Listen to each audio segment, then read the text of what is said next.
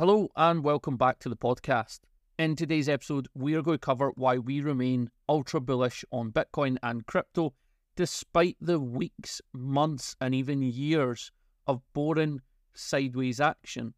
We're going to cover basically what we posted in CC Pro a few days ago, but we're going to dive into a few of the points in more detail.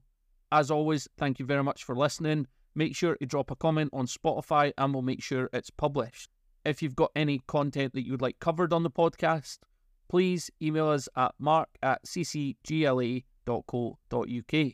So as I said in the intro, today's episode is all about why we stay massively bullish on Bitcoin and crypto despite all the months of sideways and down action. As we all know, bear markets are tough and they're designed to be tough because smart money wants people to sell their crypto and FOMO back in at higher prices. You'll hear many people sell in a bear market and disappear, and they'll maybe FOMO back in when the bull run comes around, and that's the easiest way to make losses. The key in any market, any investment is buy low, sell high, and bear markets are the lowest prices. But day to day, it can get demotivating when all you hear is bad news, prices aren't moving, sideways action, and most days it's red or sideways.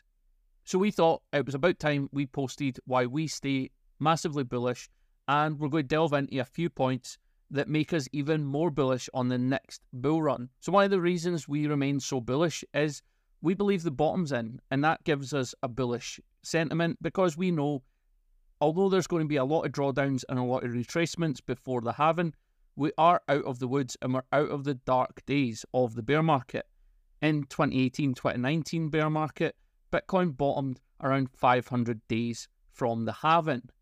Well, if you look at the Bitcoin bottom this time around, it was in November 2022, and that is 500 days before the next halving, which we reckon is going to happen in April 2024. So we know the bottom's in. So although we know we can drop down, we can go back to sub $25,000, we still won't go any lower, in my opinion. The bottom is in, we won't go lower than $15,500. So that gives us a sense of relief. On top of this, if we look back at 2017, Bitcoin's price peaked in December 2017 at around $20,000. Now, after the halving in May 2020, Bitcoin went on to break this all-time high in December 2020. So from all-time high to breaking that all-time high was around 3 years. And as I said at the start, we are 2 years since the previous all-time high. So I expect us to break our current all-time high at $69,000 in December 2024. Now, I know a lot of people will be thinking, well, that's over 15 months from now. However, the all-time high was at $69,000, and currently we trade around $29,000. So there's still $40,000 of upside. And in achieving that $40,000 upside, we're going to see massive pumps, especially for some of the smaller altcoins that we hold. So while we might be a couple of years away from the new Bitcoin all-time high, bridging that gap between $29,000 where we sit just now and breaking the all-time high at $69,000 before December 2024 is still very bullish. Even if we only went back to all-time highs, we're going to see massive pumps from altcoins along the way. Another reason we are so bullish on Bitcoin is the fact that when you look at higher time frames, like the daily, the 3-day and the weekly, Bitcoin sits above the 200 moving average on all these time frames. So that gives us a certain level of confidence that if Bitcoin's price did drop, we would expect them to hold as support. On top of this, we are less than 9 months from the next Bitcoin halving, and we know that supply is going to be cut. So currently, every single day, miners mine 900 Bitcoins into circulation. That's going to be cut to 450 in April time next year. This is extremely bullish. In any asset, if you cut supply and demand stays constant, then price is likely to rise. In any asset where you keep supply the same but increase demand, price is likely to rise. But with Bitcoin, we have both. So supply will be cut in half next April with the halving, but we know there's more demand coming into the Bitcoin space, and we know this because there's now institutional demand in the form of the ETFs. Next up, we have the fact that XRP has recently been deemed not a security. It's got legal clarity that we've been talking about for years. the fact that XRP and Bitcoin now have regulatory clarity is very bullish for the space, and that precedent set by the judge can be used for other altcoins hopefully in the coming months. So hopefully we'll see more victories for the crypto space, and the SEC will either get beaten or there will be massive changes to their regulatory framework. Gary Gensler, in my opinion, is under significant pressure, which is why only last week he said that he was going to focus on different assets as opposed to crypto in the coming months. Some more reasons why we're bullish is the fact that in the last couple of years, we have had massive collapses in the crypto space. We had the Terra Luna collapse, we had Celsius, we had FTX, all trying to drag down the crypto space.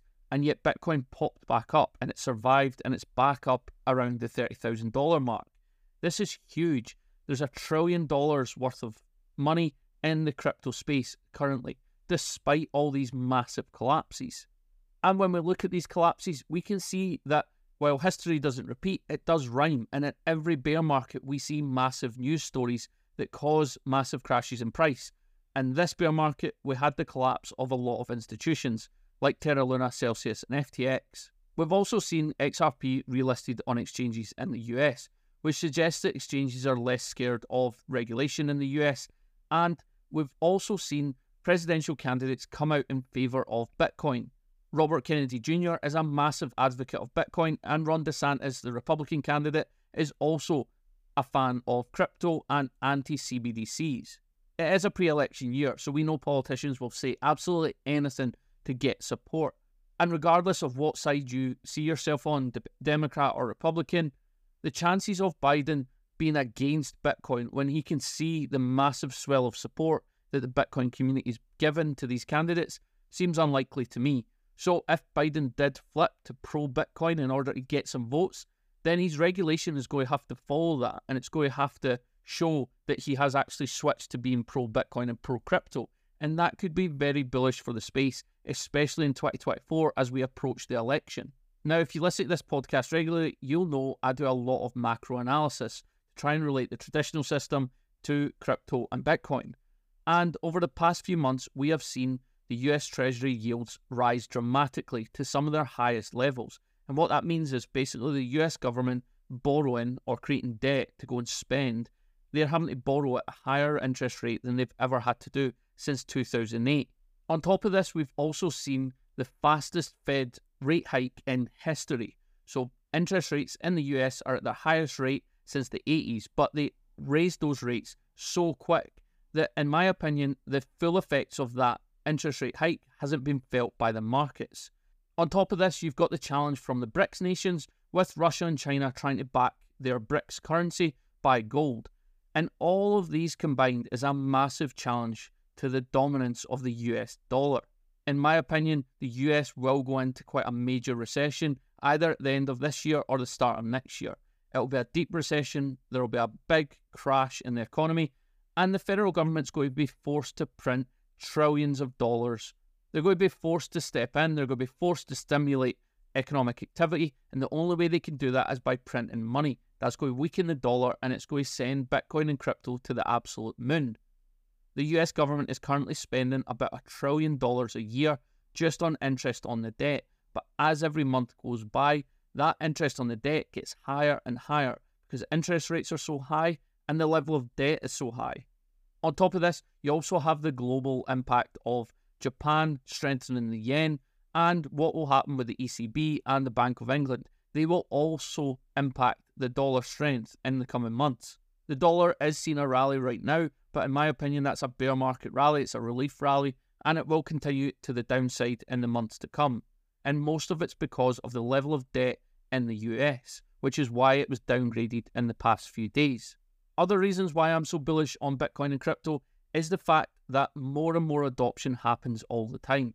We're seeing use cases come out of the developing world. We're seeing people talk about Bitcoin and gold in the same sentence as a safe haven asset from money printing.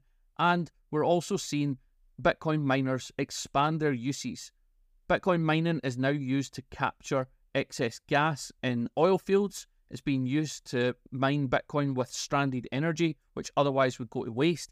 And it's starting to use a lot more renewables, which is bullish for Bitcoin because it's not going to get this negative press about energy usage in the next couple of years. Lastly, I need to mention Swissborg. As you know, we are massive fans of Swissborg, and the reason that is because we focus on educational content and bringing people into crypto in a safe space. Swissborg is the safest place to buy and hold your crypto. But at the same time, it is also very user-friendly. So we are massive fans of Swissborg. And in this bear market, Swissborg have added more and more products. And they're all designed around educating people on finance. It's a wealth app. Swissborg have released loads of new products like the Web3 thematic, the Golden thematic, and they've got loads more coming. But they've also done their Series A investment round in a bear market at the lowest point of the bear market and allowed people to take part in an investment round that's normally shut off to just VC firms and hedge funds. So this makes us even more bullish on Swissborg long term. So overall, there is loads of reasons to be bullish on crypto. But we completely understand why members get phased by weeks and weeks of sideways action. A lot of it comes from the fact that it's still a niche project, so you probably don't have a lot of people to talk about crypto and actually rationalise the fact that the markets are moving sideways. After all, we've not broken our range at $32,000. We're still technically in a bear market, and it's meant to be boring. It's meant to frustrate you. You're meant to sell and leave crypto. That's what smart money wants. But as you can see from this podcast and from the post that Deck put out a few days ago, there is loads of reasons why Bitcoin and crypto is going to flourish in the next 2 years. I firmly believe that the halving next year will kickstart a massive bull run. At the same time, we have central banks all around the world and up to their eyeballs in debt. They're more indebted than ever in history. At the same time, they've got higher interest rates than ever. The only way out of this situation is through money printing. And in that environment, hard assets like Bitcoin will perform really well and they will absolutely pump. So that's my podcast on why we remain bullish, why everybody should remain bullish, and why everybody should be using this time to educate themselves and accumulate as much crypto as possible. Thanks very much for listening. Leave some comments on Spotify and I'll catch you again in the next one.